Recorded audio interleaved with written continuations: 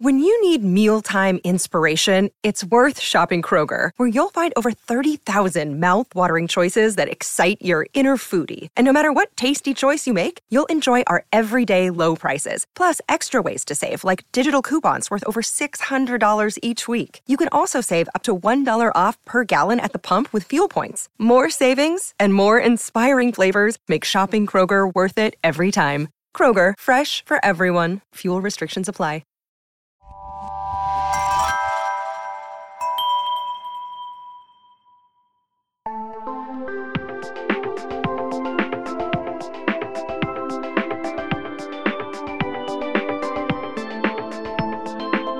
Welcome to Sleepover Cinema, where we analyze the films that created the collective unconscious of the rotten orphans that we despise. I'm Hannah Leach. And I'm Audrey Leach. We are the sister filmmaking duo also known as Two Pink Pictures, and we haven't stopped thinking about these movies since we first saw them. We're going to explore the good, the bad, and the nonsensical of the movies that first inspired our love for film in an attempt to answer the question, are these movies actually good? And at the end of the day, do we really care if they are? Today we are talking about 1999's Annie from the wonderful world of Disney. Ooh. It's about the music audiences around the world have cherished for a generation. The sun will come out tomorrow. Bet your bottom dollar that tomorrow there'll be sun. It's about a little girl with hope in her smile and the uncanny ability to melt the heart of even the most scrupulous billionaire. Who are you? I'm Annie. Okay, so this movie is one that I have been really, really excited to talk about basically since we started the show. Audrey, would you agree? Yes. Yeah, this is one of those movies that kind of feels like a collective unconscious memory more than a lot of the other ones Yeah. that we talk about, because no one ever really talks about this movie, but Ever. we love this movie. Yeah, as you'll find out, we have no clue why we know this movie as well as we do. Yeah, we did not own it, and yet we know every word. Well, not every word, but like every lyric, Pretty basically. much. It's confounding, We don't know why we know it, but we do know every word. and we're grateful. So with that in mind, are you ready for the facts? Mm-hmm. Okay, so Annie premiered on ABC on November 7th, 1999, kicking off the holiday season hardcore, because this movie is one of those movies that's set at Christmas time for no reason other than for vibes. I mean, is anything set at Christmas for a reason other than the vibes? I mean, sometimes there's a Christmas pageant involved. Sometimes it's like grandma's home for the holidays or whatever. Right. But I feel that Annie is set at Christmas with integrity and purpose. All right. Logic behind why it's set at Christmas aside. Annie premiered on ABC on November 7th, 1999. Once again, we're not doing video this time. We should also state, Right. because we're still on vacation, we're getting ahead because we have a very busy month coming up. And you would not want to see You don't what want we're to see doing. this. It is not setup. aesthetically pleasing. No. At all. It is dark, dank, damp, and dirty. Audrey's mic is on top of a suitcase, on top of a blanket, in between two pillows. It's bad news bears. It is kind of bad news bears. But anyway, I believe the content thrives when the video cameras are off personally, so whatever. Yeah. Okay. Anyway, getting back into the movie. It was directed by Rob Marshall, not Gary Marshall, Rob Marshall, who before this movie had only been a choreographer and was known for choreographing the 1997 Cinderella. A big recurring theme in the existence of this movie is that they really wanted to follow up on the momentum of Cinderella because it was like, as we know, as we talked about in our episode, it was like a wildly successful made-for-TV movie, the one with Brandy and Whitney Houston and like Jason Alexander and all those people. And so they were trying to kind of ride on the coattails of that movie in this scenario. So I discovered something kind of interesting about Rob Marshall being assigned the role of director for this movie. It's from the Wikipedia page for the movie. I'm just going to read it. So this is just all a direct quote. ABC began work on Annie following the success of Cinderella. Although the stage musical Annie had already been adapted as a film in 1982, the film was considered to be a critical and commercial failure. Producers saw remaking the musical, as in like the producers of this movie we're talking about, saw remaking the musical as an opportunity to rectify the previous adaptation's errors. They enlisted Cinderella's choreographer, Rob Marshall, to direct, and they made the orphans ethnically diverse, which I believe is a bit of a reach, but however, that's what they said. The producers were both so impressed by Rob's work throughout Cinderella that they like really wanted him to do Annie, and he was like, I'm not a director, I'm a choreographer. I don't know why you're even offering me this movie. I don't know anything about it. And then when he finally agreed to direct it, Disney executives didn't want him to do it. And then basically the producers were like, we're not going to do it unless Rob does it. And so that's how he got it. And the really interesting thing is that this was the first musical he directed, but he went on to direct 2004's Chicago, which won Best Picture, which was like a huge win for movie musicals. And he's also directed Mary Poppins Returns, Into the Woods, 9, the upcoming Little Mermaid movie that's been like delayed 1,000 times because of COVID. And last but not least, Pirates of the Caribbean on Stranger Tides. So this was the musical that kicked off this guy's career, which is kind of cool. Yeah, and he has definitely a signature visual style that ties in directly with his choreography that is really beautiful, but it's super identifiable. Yes. Like, if you are somebody who's choreography minded, you can just tell when it's Rob Marshall. Yes, you can. And it's really fun to watch this movie because, especially during like the ensemble numbers, you can just totally tell. It's like the prince is giving a ball plus the I think I'm going to like it here thing in Annie. Like you can just totally tell it's choreographed by the same person, but like in a fun way. Okay, so now moving on to the producers. There was this producing duo that made this movie really happen. Their names were Craig Zadan and Neil Marin, whatever. And they were the two main producers, or like kind of one of the duos behind 1997 Cinderella. But since then, they've also worked together to produce Hairspray, Chicago, Footloose, The Bucket List, Jesus Christ Superstar Live, Peter Pan Live, Hairspray Live, The Wiz Live, and Sound of Music Live. Also, they produced Drop Dead Diva and Smash. And some of those, like not all of their credits overlap, but like the vast majority of their credits overlap. And honestly, hats off to them because the stuff that they've made has been really, really great.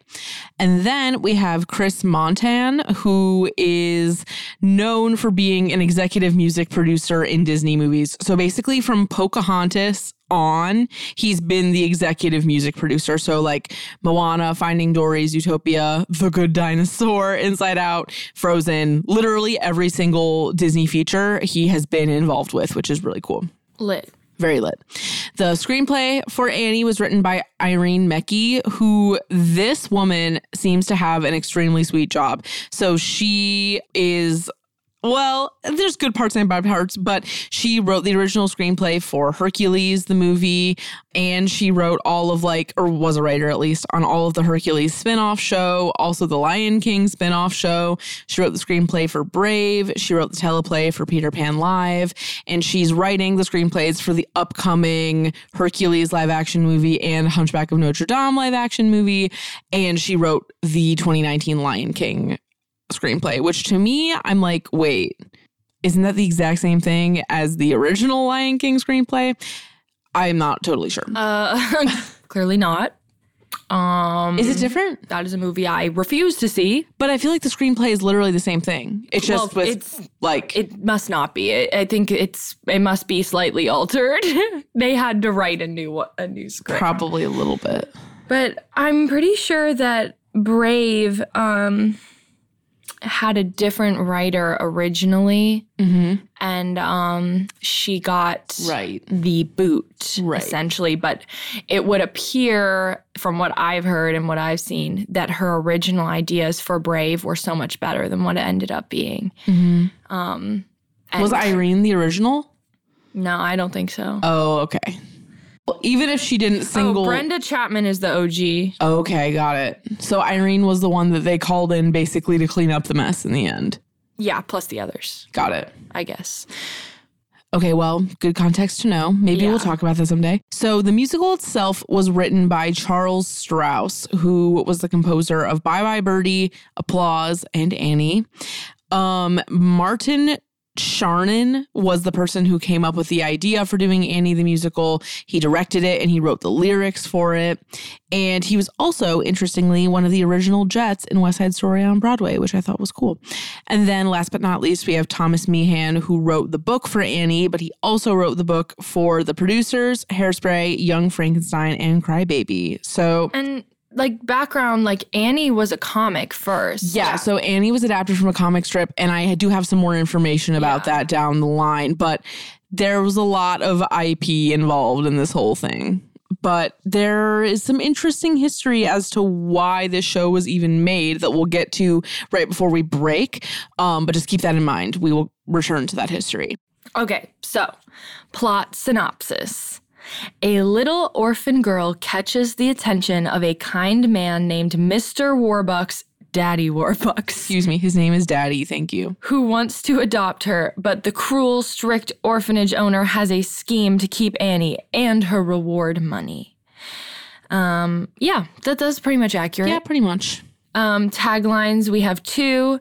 The first one is, Disney makes the classic musical more magical than ever. Mm-hmm. And the second one is, the music, the memories, the magic. Bad. It's just not about Disney, Annie. It's about Disney. Disney and magic. That's it. But fine, I suppose.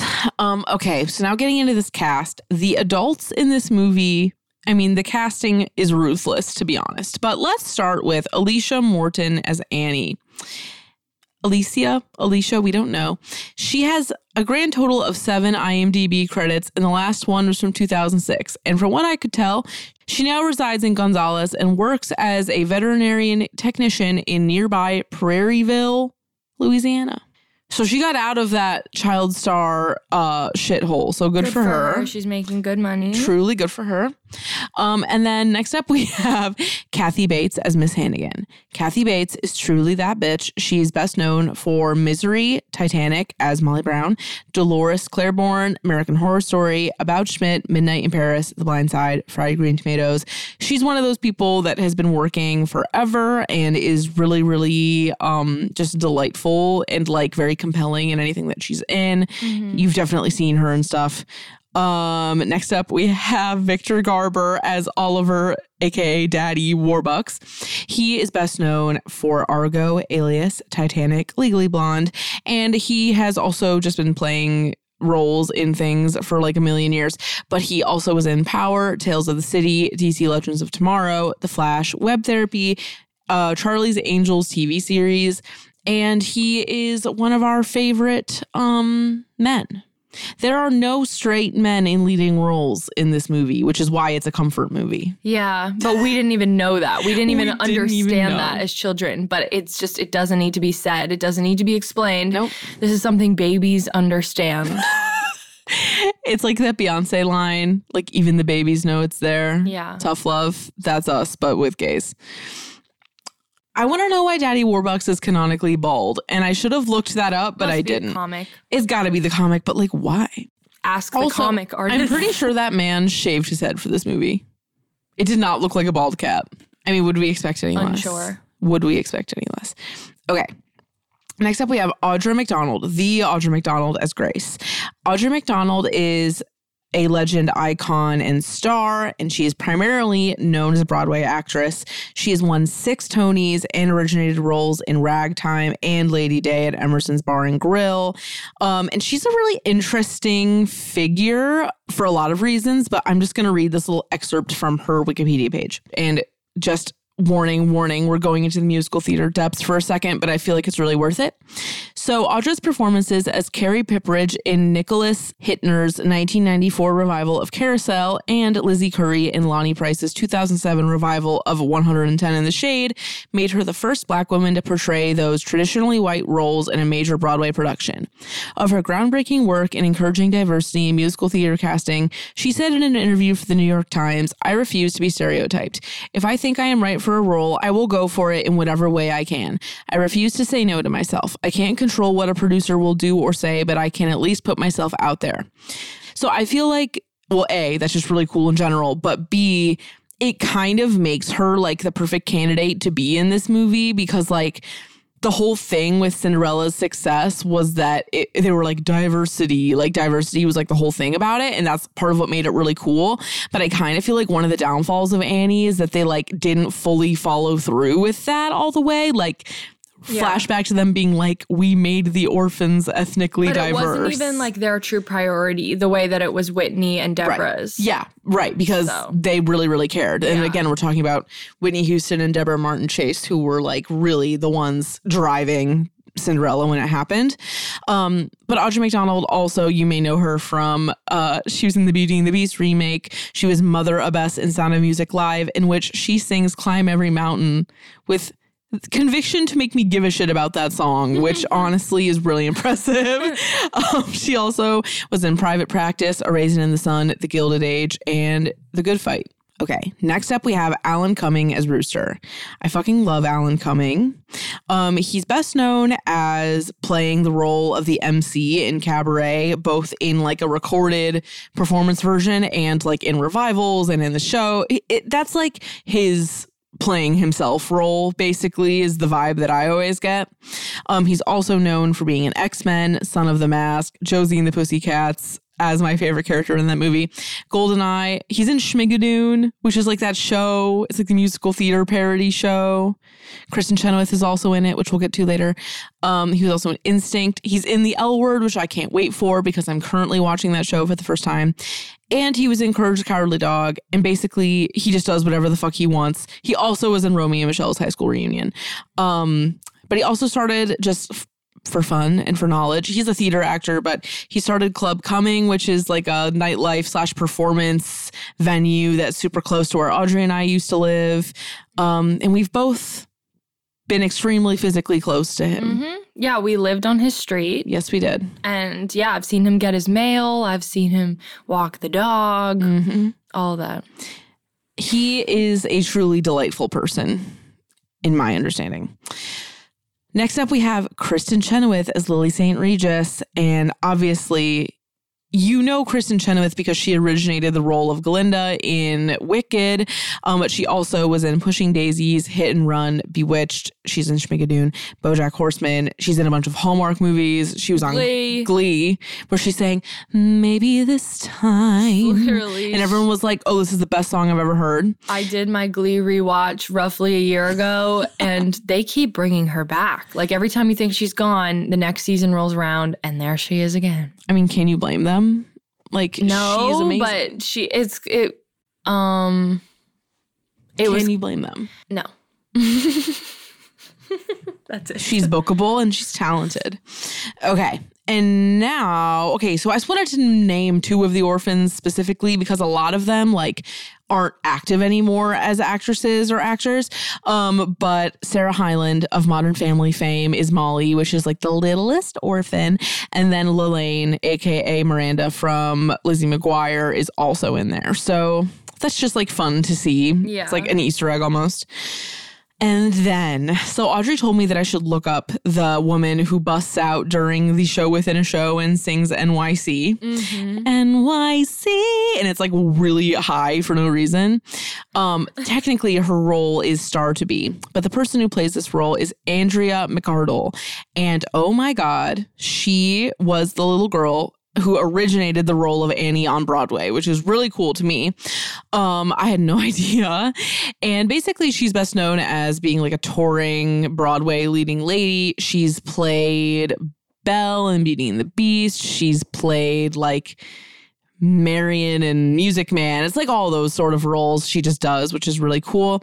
She also was on All My Children. Random white lady, correct?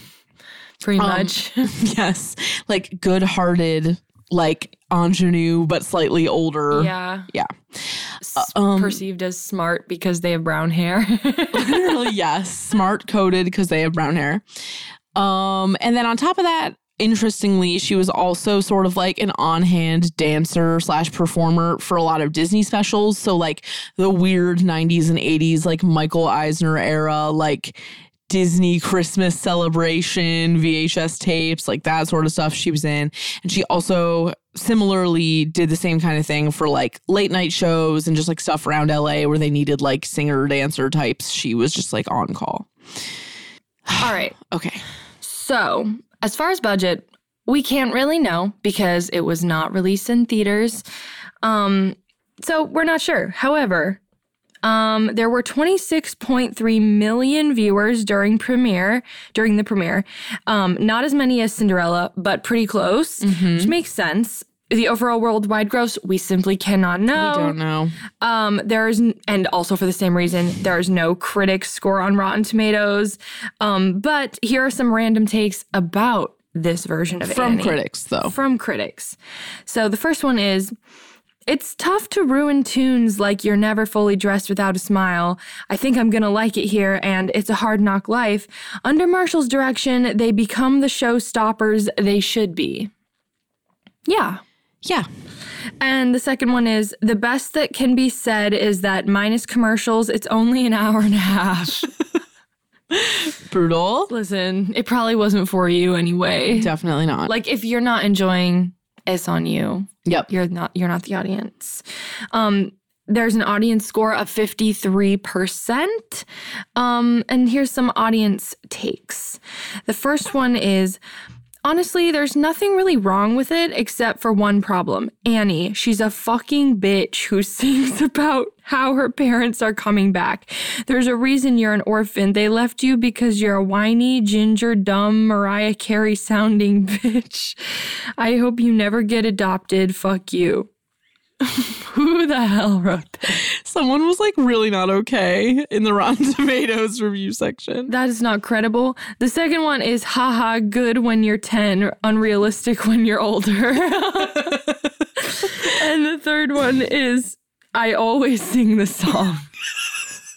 The Rotten Tomatoes bounty was truly plentiful this time around. Haha, good when you're 10, unrealistic when you're older. Also important to say that both of the yours are written wrong. Yeah. I just got a lot of amusement out of that. And yeah, don't take these audience reviews as our opinion. No, I just thought they were funny. Okay, so normally we'd be like, what was the pop culture buzz in this moment? But I thought, because I was really curious / confused when I was watching the movie about like why this movie exists, like why is FDR in it? Like why is it in Send the Depression? And so here are just some things that I found online. I'm just going to read this stuff. So again, back to Wikipedia for this one. So Okay, so basically, one of the musical creators was really interested in working on Annie and turning it into a musical because so it was the 60s when they made the musical, and it was like Vietnam War, Nixon era, very like shady, unsettling times, and he kind of saw a parallel between their times and the Great Depression, just as like an overall kind of bad time for people. And Meehan, who was one of the creators of the show, saw the character of Annie as a 20th century American female version of the titular orphan characters created by Charles Dickens in works such as Oliver Twist and David Copperfield, with the mystery of Annie's abandonment and unknown parenthood as consistent with a strand of mysteries in Dickens' tales. So I think that that's really funny because it kind of feels like a super deep read on Annie. It feels like some shit that we would make up just like for fun. But that's apparently where his head actually was at. And then I found this article on Playbill talking about the history of the show, and I'm just going to read this little excerpt from it. In the spring of 1972, when Annie was beginning to be written, the Vietnam War was ongoing, Nixon was president, and the country was in an economic recession. As Meehan wrote in the New York Times shortly before Annie debuted on Broadway, there was a growing sense of cynicism and hopelessness among millions of Americans, including me. And it struck me that Annie could, in the musical, become a metaphorical figure who stood for innate decency, courage, and optimism in the face of hard times, pessimism, and despair. By the time Annie made it to Broadway, times had gotten better for America at large, and the musical became, in Meehan's words, a reflection of the current spirit of the country. One can see how this inspiration brought the musical's most successful song, the optimistic and hopeful Tomorrow. So, I have something. Please. This is kind of random, but there's like a really interesting documentary. You can find it on YouTube about the casting of the first Annie on Broadway and really kind of in previews for Broadway. And like, I'm not even going to go into it, but it's super interesting and weird. And they basically like casted little girls at malls and shit like that. And then it eventually got serious. But yeah, it was like a countrywide search and like just rooms of little girls singing The Sun Will Come Out Tomorrow, and like how it's just creepy. And like the way they announced who got the role was also very public. Like it was like a bunch of girls lined up and then they said who got the role, and then everyone else is like crying and like it's a disaster, and then the one girl is really happy, and it's just weird. It's so weird. Isn't it called Tomorrow? I don't know. I don't remember. Wow. That sounds really interesting. I got to watch that. Yeah. / stressful. Also, just a quick side note. Apparently, they tried to make a sequel to Annie. It was called Annie 2, Miss Hannigan's Revenge. And it opened at the John F. Kennedy Center for the Performing Arts in Washington, D.C. in December 1989. And everyone hated it. And they tried to fix it. And they couldn't, so they just let it go. But that means it got an out-of-town tryout, as they say in the musical theater biz, which I find just really funny. Okay, so now, things we remember from childhood. Audrey? It's so weird because I don't literally remember this in childhood. I know we watched it in childhood. I have it all memorized. I know every shot of this movie is like in my head, but I don't remember why we watched it for the first time or anything. I do not know. I do remember watching it at Aaron and Julia's house, our cousin's house at one point. It was like a sleepover cinema perhaps. And because I very distinctly remember watching Easy Street in their basement.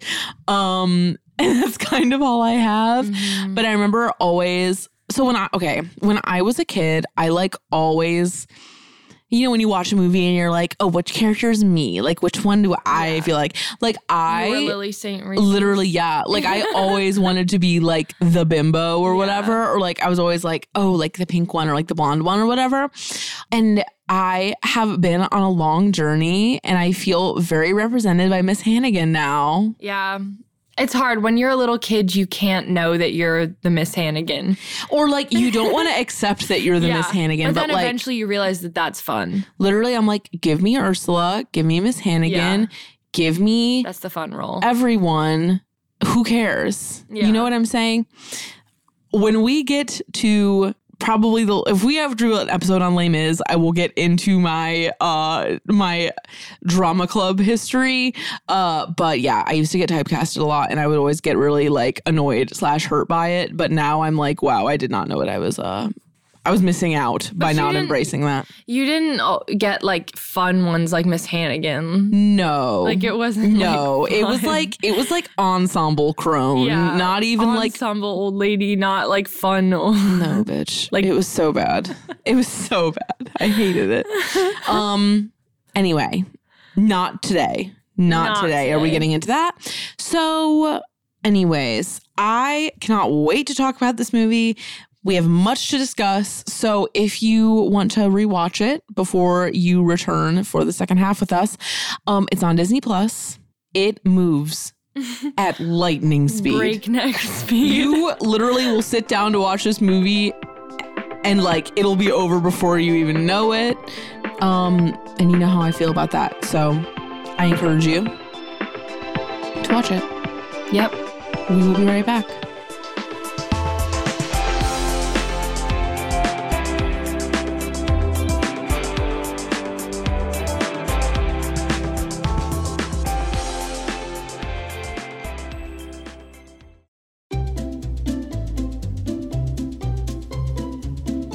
Hello, and welcome to Novel Conversations, a podcast about the world's greatest stories.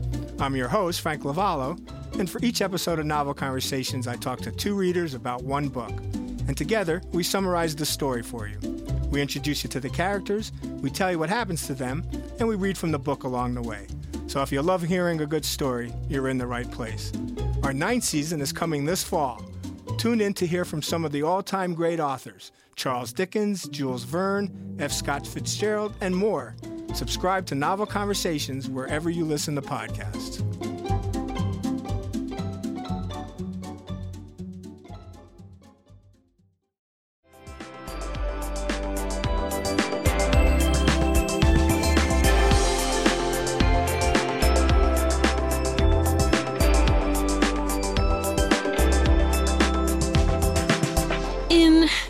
We're back. YC. We are back. And we are talking about none other than 1999's made-for-TV Annie, starring Victor Garber, Kathy Bates, Alan Cumming, Audra McDonald, Kristen Chenoweth, all of your faves. And it is time to talk about it. So, Audrey, what do you have listed as a good thing? Okay. So what are we appreciating? Mostly what we're appreciating here is the casting that could not be stronger if they tried. It's quintessential 90s. Yes. It is win after win after win. Like we were saying, like as each new character enters, it's like, thank you. It's like you want to like clap when they walk on screen. Yeah. Yeah, I mean, basically, because here's the thing, like the story of Annie is so bare. It's bare enough in the show that when you convert it now to like, basically to a TV movie, it's so sparse and you're basically just waiting for each song to start. Yep. The story happens for like verbally for like 5 seconds and then there's another song and you're so happy the next song has arrived. But because of that, I have to say that the things I appreciate the most are the choreography, the casting, and the competence. Yeah. Competence of Rob Marshall in understanding how he wanted to shoot these songs. Yeah. It doesn't feel, we'll talk about it more, I'll talk about it more later, but as you guys know, I'm fed up.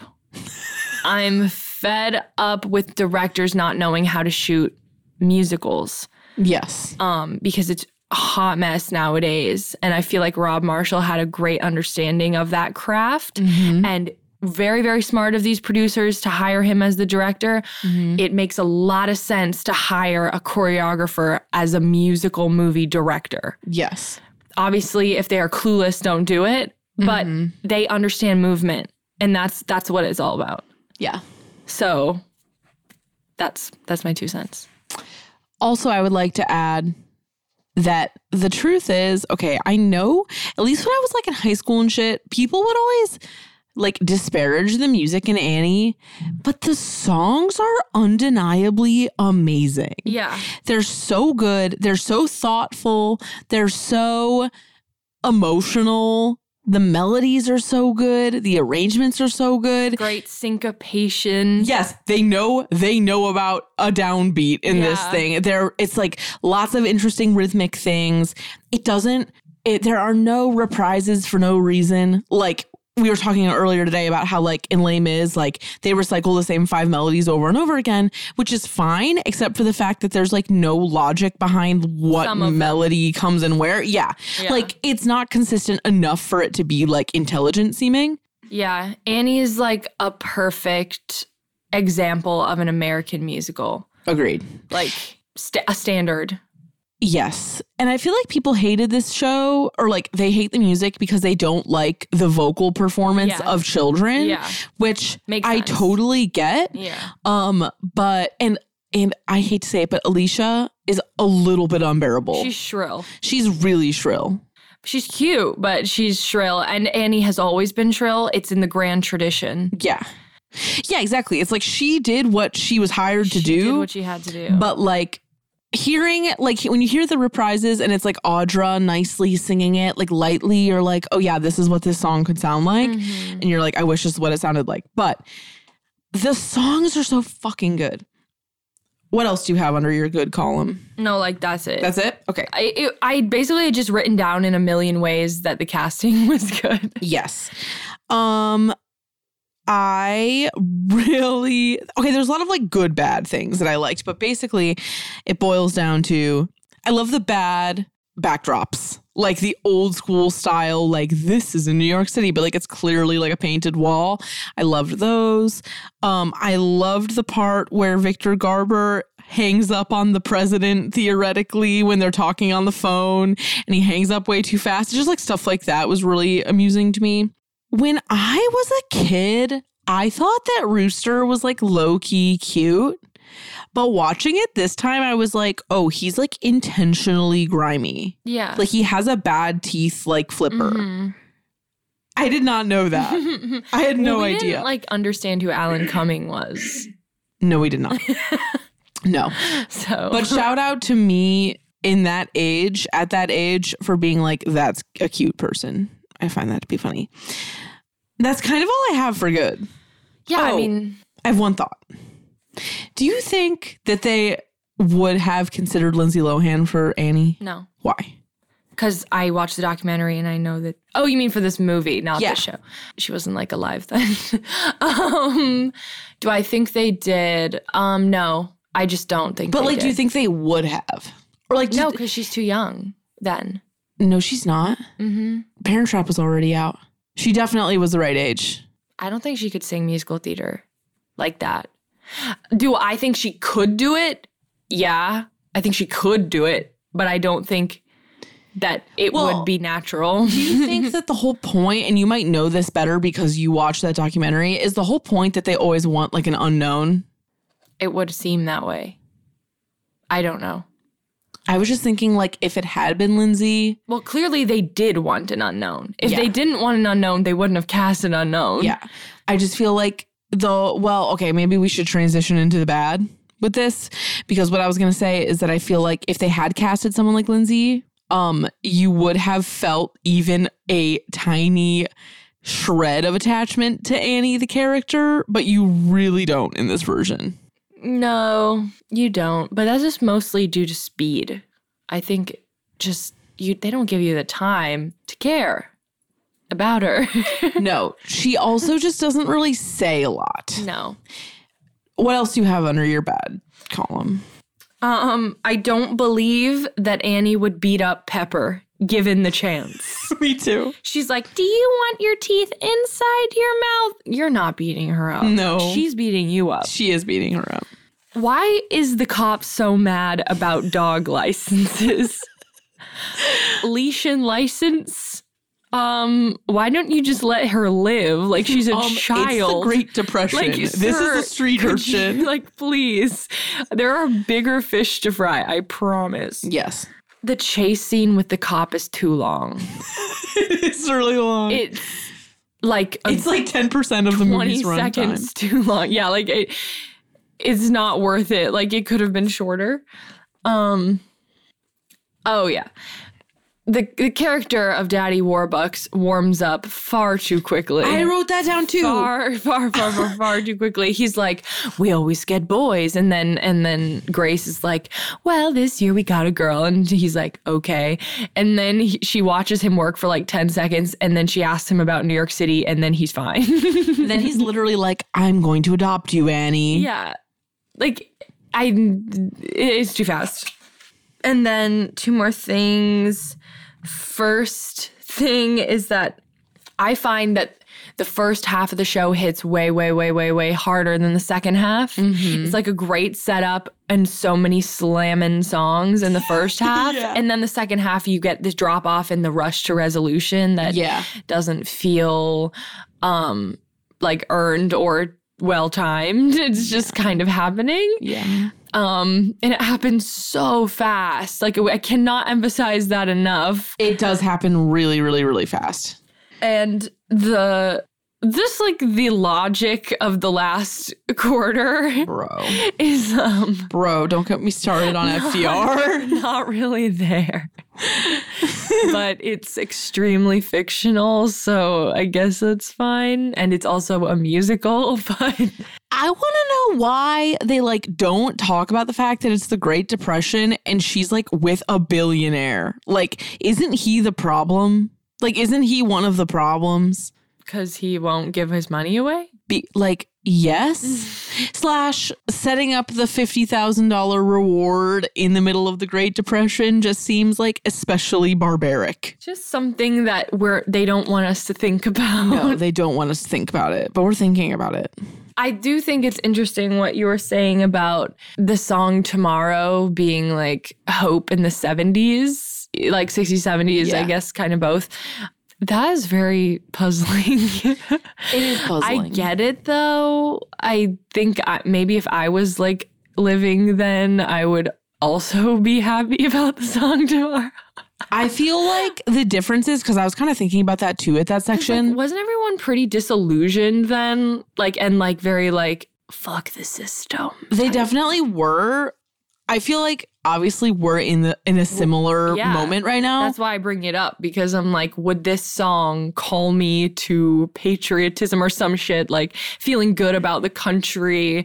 Like, what could do that for me now? Literally, I swear nothing could do that for me now. The only thing, and this is what I was going to say, the only thing that could make me feel that way is if all of like the corporations that are responsible for like 60% of like global warming, like committed in a real way to changing. And wrote a musical. No, just kidding.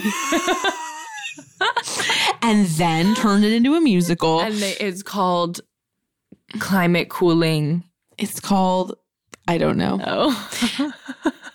I think I really feel like for me at least, and probably for a lot of other people our age, like the reason why like tomorrow isn't like a promising prospect is because of global warming. Yeah.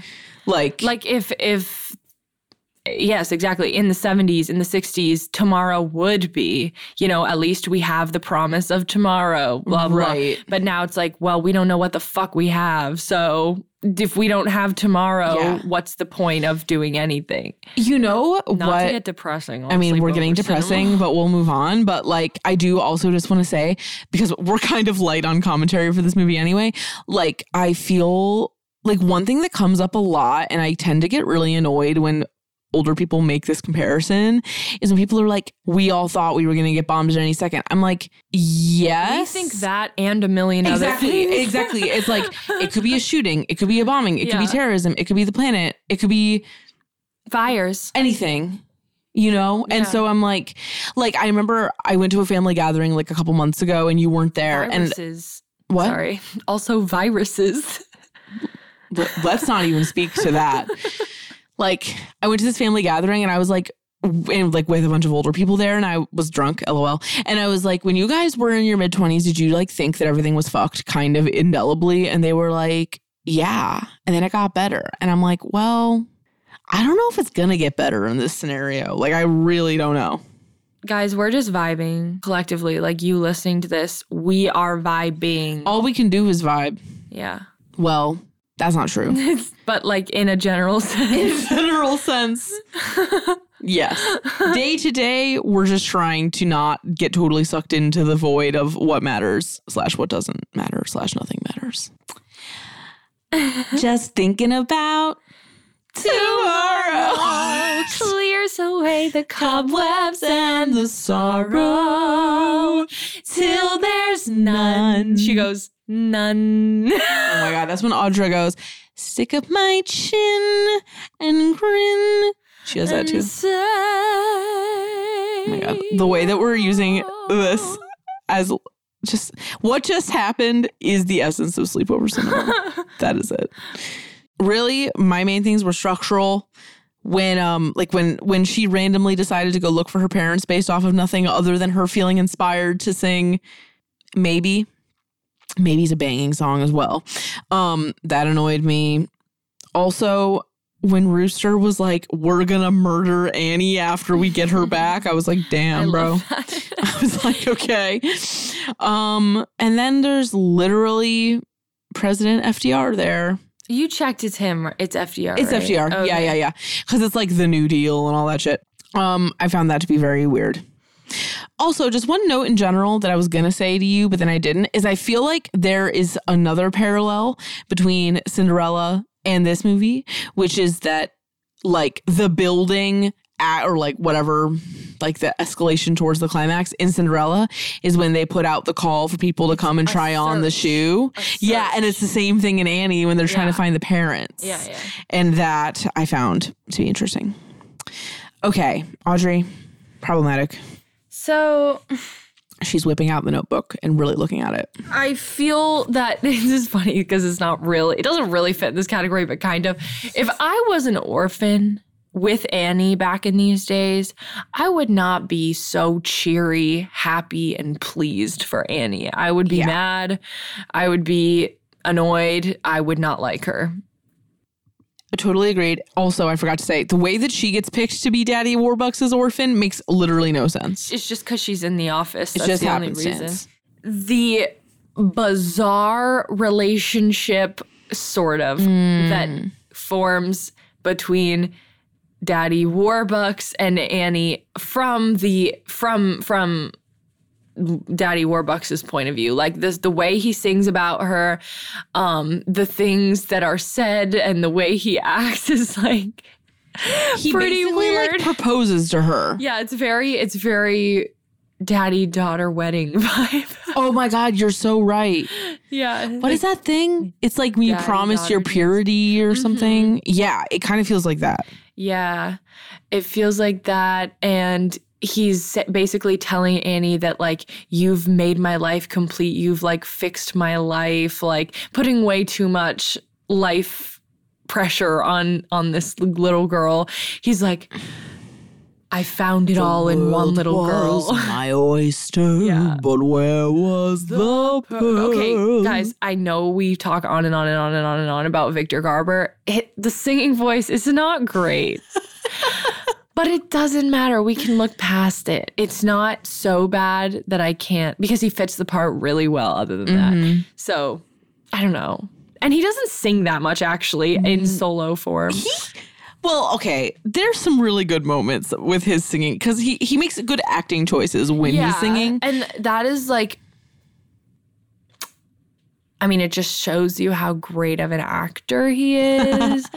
But there, like, I remember that even like in high school a lot, there would be some people where they're not the best singer, but if you know how to sell it, you can totally pull off the performance. Yes. Like that's what he's doing. Yes, and that's what he's doing. Yeah. This has to do with the real life situation, not the plot of the movie, but the whole Audra Victor thing. Did we ever explain that? I think that we did brought touch it up in on the it. Cinderella episode. I just reread about it if you want me to talk about it. Yeah. So basically there was this whole situation where, so at the end of Annie, how you see it now on Disney Plus, Daddy, if you will, proposes to Grace, not in a very grandiose way, but like he technically does propose to her, and then they get engaged. And basically after they shot it, the Disney executives were like, I don't know about that interracial marriage, whatever, which to me, I'm like, you know, they probably like kissed in the original what they shot originally. Like it was more clearly like a romantic proposal. Well, what they reshot didn't make it into the movie. What we saw was not a reshoot. Oh, because he forced it, right? Yeah. So basically they tried to get him to reshoot a scene where it's like a different conclusion for them where they don't get engaged. And I guess that how Audra explained it is that Victor like intentionally did a really bad job at it. So they like couldn't include it. So they're still engaged at the end, but they don't kiss. Yeah. But I'm thinking there had to have been a version where they did kiss. I kind of agree with you. But to me, it's confusing because it literally looks like he just like gave her a piece of jewelry. Yep. Like it's very platonic looking in the movie. So platonic. But I'm confused because like, I know that the interracial relationships in Cinderella weren't white and black, except for the fact that Victor Garber is like theoretically married to Whoopi Goldberg. But like, I feel like, again, it speaks to the absence of Deborah Martin Chase and Whitney that like that was allowed to become a thing. But interesting. Gross. Just to keep that in mind. Yeah, during the whole like beginning of the last third of the movie where it's Daddy Warbucks like singing all these love songs to Annie and basically like begging her to like accept him, it just felt like it's just weird. The kind of thing Weird dynamics that a creepy man would watch and be like, I'm represented by this, and like project meaning onto it that isn't there. Yeah, but it's funny because when I was a kid, I didn't think a thing about it. Not at all. Same. Because when you're a kid, you can easily center yourself and you understand, like you see the kid as a fully formed person. Right. You know what I mean? Right. You know that you think of yourself as a fully formed person wherever you are in life, you know? Like in a way. You believe yourself. Like you believe that you're yourself. Capable. Yeah. And so it's funny how like you'll watch stuff like that where adults are having not necessarily like illegal, inappropriate relationships with kids, but just too much. Like they're putting too much on the kid. But when you're a kid watching that, you're just like, wow, like the trials and tribulations of being this child. Like, I don't know. Yeah. Like it's just like a day in the life. Yeah. I think also like because ever since I listened to Lolita podcast, I like can't unnotice all of like the weird like pedophilic things that are like so baked into culture that you don't even notice. And I feel like this is a really good example. Yeah. But and we just accept it. Like it's like a part of like American iconography. Totally. I mean, this is like a billionaire and a literal girl orphan. Yeah. Like, could it be more Americana than that? Like, and it being from a comic too. Yeah. It's very American vibes. I will say though, the casting of Victor Garber, he is so fundamentally non-creepy. Yes. It's like the same thing with Legally Blonde. That's why it's such a gag when he's creepy in Legally Blonde. You're like, oh, I trusted you. Yeah, like you trust him inherently. So he never makes it seem actually creepy. But it's like, if you really listen to the words, you're like, what the fuck is this? Okay. So Audrey, we have to do our favorite last category. This is hard. The favorites and the least favorites. It is hard. Like, I don't even know that I believe my answers. I know, me too. But this is based purely on as we were rewatching, my instinct then. Okay. So best song or like favorite song for me is a toss-up between Easy Street and, this seems random actually, I don't even know if I believe this, but Never Fully Dressed Without a Smile. Those orphans go hard in that song. Wait, so when you say favorite song, do you mean the song itself or like the number? The song. Okay. Yeah. Okay. The song.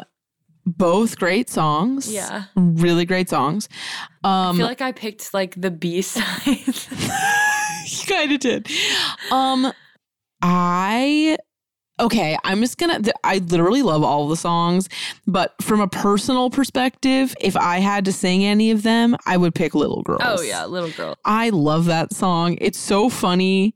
It's so, like weird. Great song. Little Girls for me personally. Okay. Worst song? I know what mine is. What song starts with I think? What is that? Same thing that I wrote. I think I'm gonna like it here. Oh yeah. Yeah, it's I think I'm gonna like it here. I wrote the same thing. It's the worst song. It has a purpose in the show. I get it. I get why it makes sense there would be a number when she arrives at the mansion thing. I would say, sorry, the song itself is kind of ass, but the number is awesome. Yeah. Well, that leads me. Best choreo. For me, a tie between I Think I'm Gonna Like It Here and NYC. Because NYC has the Broadway show within a show vibe. It's got great tap dancing and the overall blocking and choreography of that number is really well done. And the camera work in tandem with that is also great. Mm-hmm. And then as far as I think I'm going to like it here, duh. Like, yes. Yeah, have you seen these maids? Have you seen these servers in the lobby, the foyer, doing their what are they called? Like switch split leaps? Right. Like, they're not messing around. Yeah. At all. My favorite choreography is in Hard Knock Life because of those buckets. Yeah, that's good. the bucket we love choreography. Hannah and I love the row-wee-ho thing. It's a hard knock, row-wee-ho. And they ring out the stuff. It's so good. I love that song. That's also... Do we say favorite song? Yeah, okay. I also love It's a Hard Knock Life. Also, literally any of it I love. Okay, do you have your favorite line to sing? There's so many. Okay, well, I kind of wanted to add to this, like, we should start writing favorite line to sing, but also, like, favorite line, like, spoken. Yes. Because my favorite spoken line is, the jig is up, rooster. That's the best spoken line. Mm-hmm. And then I didn't pick a favorite, specific line to sing, but it's the Tomorrow reprise. Oh, yeah. The reprise. The Audra reprise. Yes. Yes. My favorite line to sing personally is NYC. What is it about you? And then, you big, you loud, you tough. That's my favorite. Mm-hmm. I think she's been cooped up long enough. Also, I like, we were singing this earlier.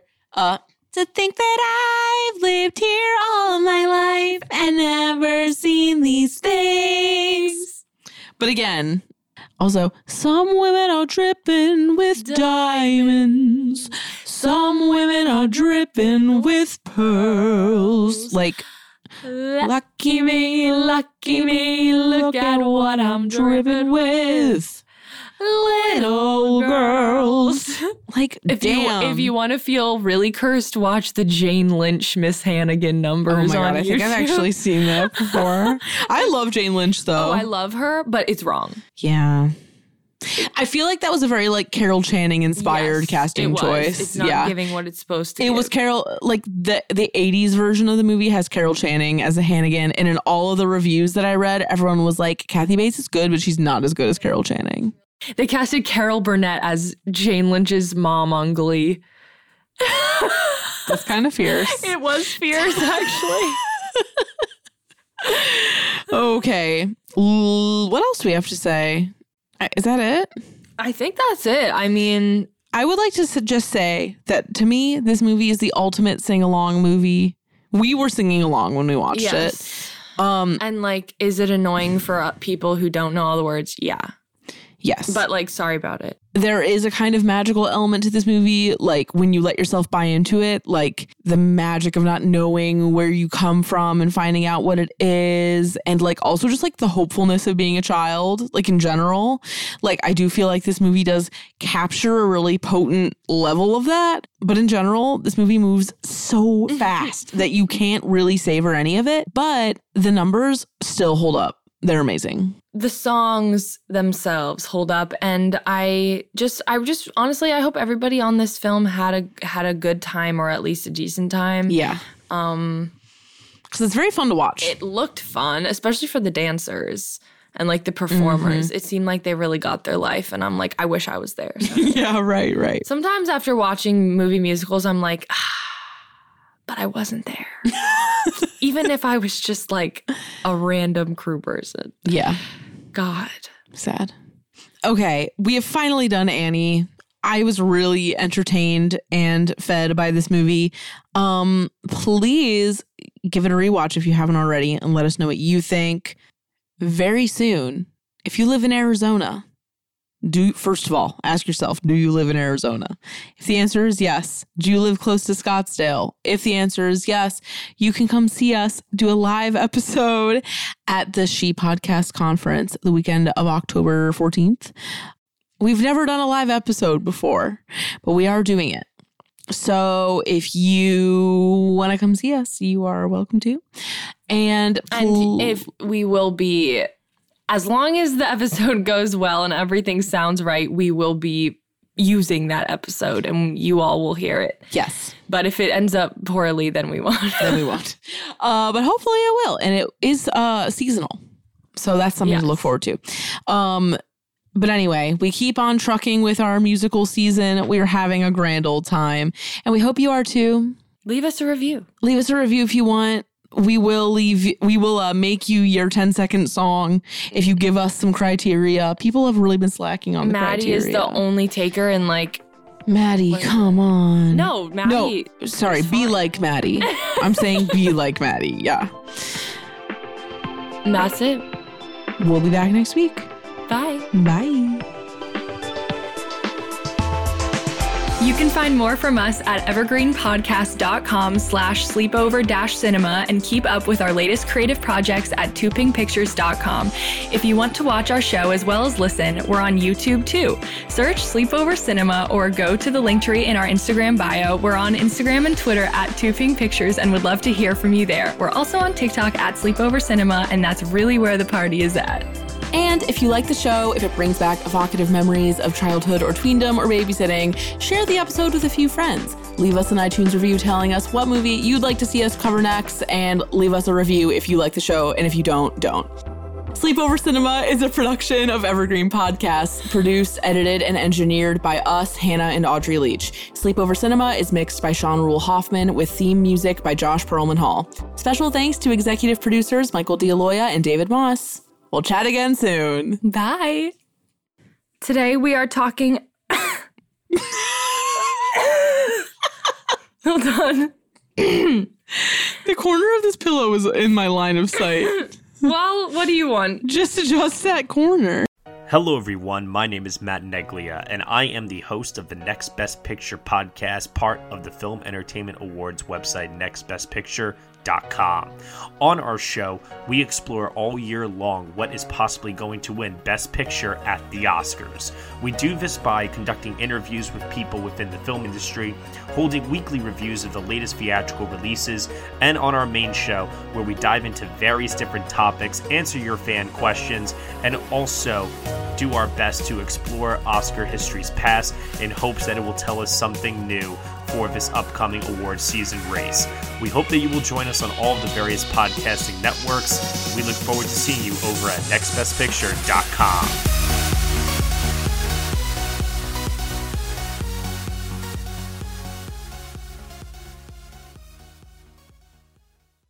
This podcast was produced with the support of the Ohio Motion Picture Tax Credit and in partnership with the Ohio Development Services Agency.